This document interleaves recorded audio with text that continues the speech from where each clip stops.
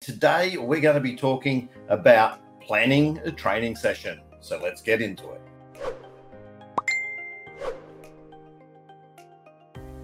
G'day everyone, Coach Greg Rowe from the AusSwoosh YouTube channel and AusSwoosh Academy here with you for another episode of The Coach Approach. Today, we're going to be focused on session plans. The old adage of failing to plan is planning to fail is absolutely true for most sports. If you ask any coach that's a veteran of the sport that they coach, they're going to tell you that it's very important that you plan your training session. So if you're a beginner coach, today I'm going to be sharing with you some of the approaches that I take in planning a session for my basketball academy. And I've evolved some of the things I do over years. So hopefully I'll be able to fast track a little bit of your learning, exposing you to some of the things that I actually do. So make sure you stick around. Also, at the end of this video, I'll be throwing in a little bit of information. Well, actually more than information, I'll be giving you access to an AusSwoosh template, a training session plan template. If you're a new coach and a beginner coach, sometimes it can be overwhelming to work out what you need to do at your very first training session. So one of the very first things you need to do is take a step back, and the very first thing you should be looking at before you even put pen to paper is your resources. So the very first thing you need to know is how many kids you've got and what level they're at. So that your first resource is actually the people that you're going to be working with.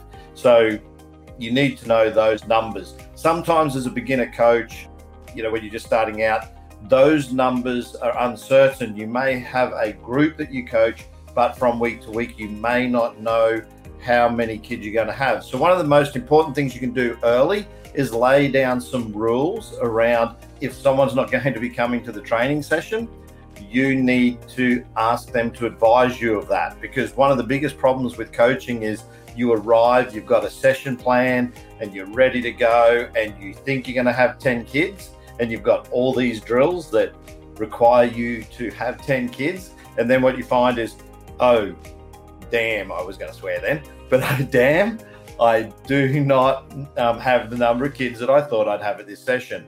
So that's the first thing, is how many people are you catering to? One of my approaches is I always look to wind back the numbers of the drills based on previous sessions. But if it's your first session, you may not be fully aware of the number of kids.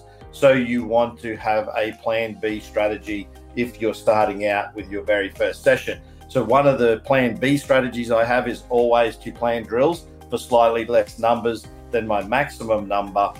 And also I encourage my athletes and their parents to notify me in advance as to whether they're going to be coming to training. And obviously some things are unforeseen and you may not always get those messages on time, but you need to understand how many bodies you're going to have at training, because that'll determine exactly what you'll be able to do as far as training drills go.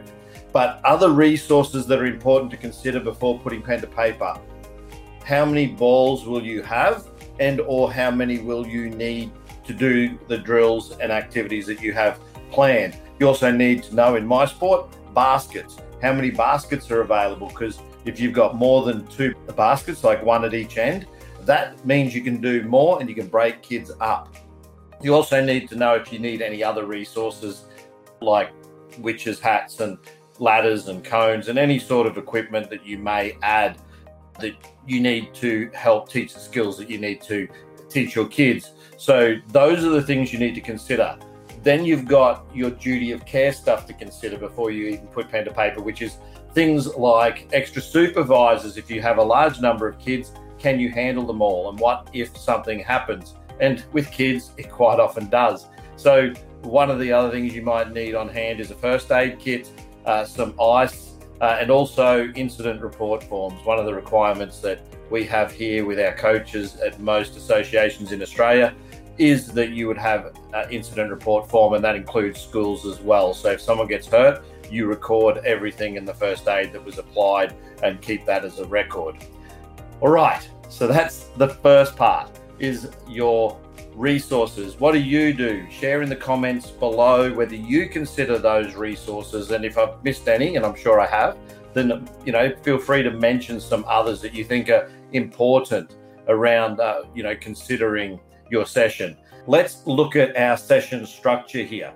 So if we're going to look at a training session plan, one of the very first things, once I know what my resources are, when athletes arrive, I like to build rapport. So I'll make sure that I'm always shaking their hands and acknowledging them by name. One of the things that you'll find parents absolutely love is when you call their kids by their name. So very first session, I'm all about learning names. I'm learning the names of the athletes, but I'm running drills that allow my athletes to also learn each other's names. So at Ausswoosh, our training session follows a core pattern and has for a long time. I've been coaching 30 years and I have tended to stick to a similar format. So very first thing, once we know what our resources are, we're going to look at our warm-up. So what we do is we do what we call a dynamic warm-up.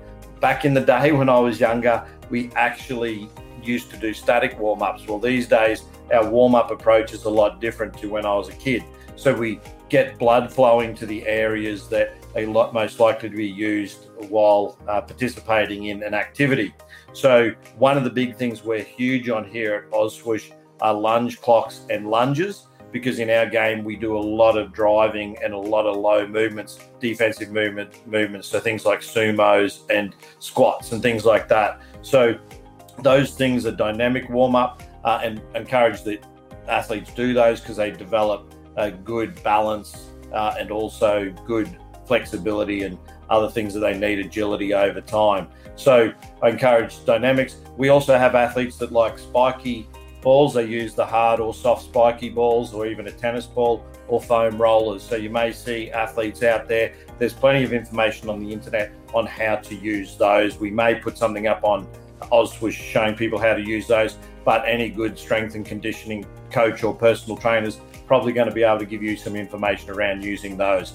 So once we've done our warm-up, with younger kids, I tend to run fun games. We have plenty of fun games here on the Ausswoosh YouTube channel, so make sure I'll put a card there so you can check out some of those games. So make sure you take a look at those if you're working with middle schoolers. So that's something for teachers to check out. So our very next thing that we would look at would be our individual skills. So what we do is we break down our individual skills. Now we have a number of pillars in our sport that we tend to focus on. So what we focus on from an individual perspective is individual defense and footwork, so body movement fundamentals. We focus on ball handling, passing, shooting, and any number of types of shot techniques, and also shots. So runners, floaters, euros, bit more advanced moves depending on if they're at the academy level. If they're rookies, we tend to focus more on correct footwork and building dexterity. And we also focus on rebounding is one of the other core skills that we need to teach athletes to do at the individual level. So that's what we do with a young group, but we want to make our session fun. Last week in our last week's episode of the Coach Approach, I talked about fundamentals with a capital FUN. We want to make our sessions fun for our athletes. And on that note, some coaches have reached out to me in the past and asked, how do you cater for kids that are social players, so they're not looking to play in representative teams or become NBA players, and you've got another group who are highly competitive and they're in rep teams? How do you cater for both of those when they're in the one training group?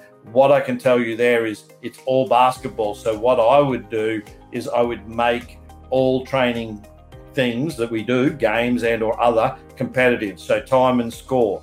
When you give purpose to what you do, you'll find that your social kids will buy into the game and your representative kids will buy into the competitive side of it. So winners and losers is not a bad thing, because that ultimately is the game at all levels. You are going to win games, you're going to lose games. So what you want to do is set up situations where you do have winners and losers, and you match that against time and score, how you win, how you lose.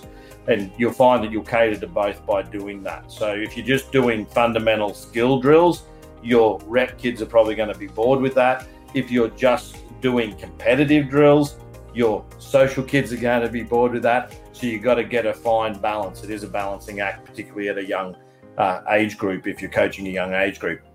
All right. So after we've taught or focused on our individual sections, and we may well focus on those each of those things, or we may just pick a couple based on what's important now. Now, last week I mentioned this concept of winning. If you're a youth coach, not focusing so much on the scoreboard, but focusing on what's important now, which with our skills matrix here at Ausswish, which I will share in a future episode, a skills matrix with you, we focus on progression. So we look at where our athletes are at and where we want to take them. So you need to consider when you're teaching the individual skills and your team stuff, what level they're at, but also what is important now and what's next.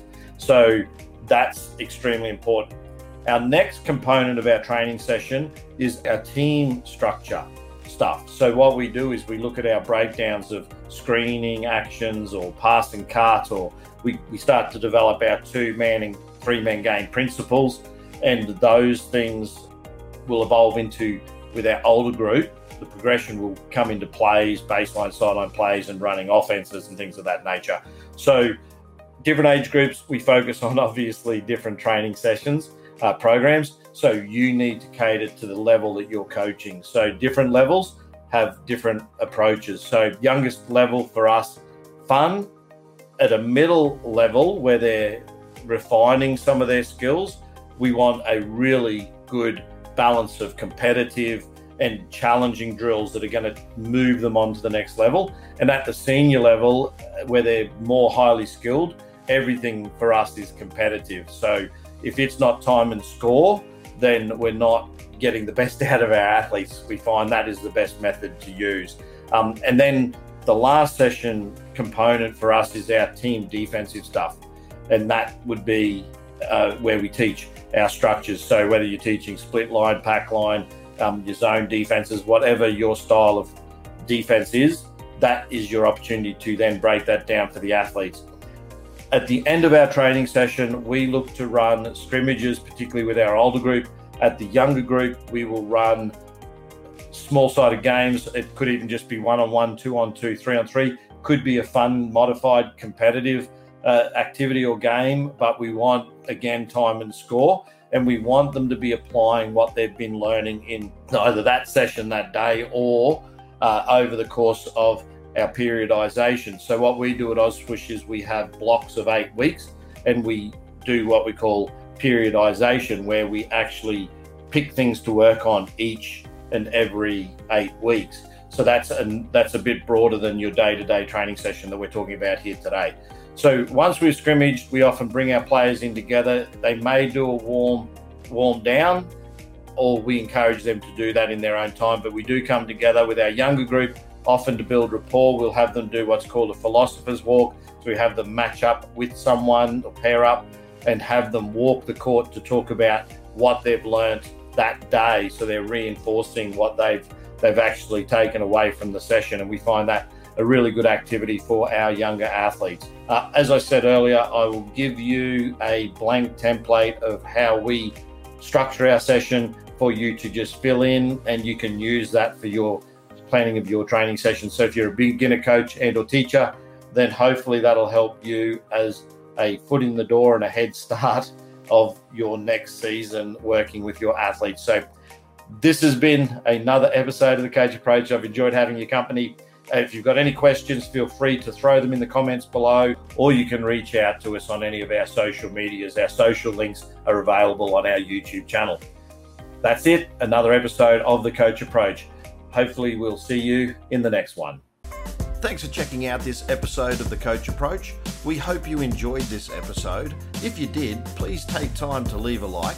Hit the subscribe button if you haven't yet subscribed, and also feel free to share your own experience in the comments below. We hope to see you again in the next one.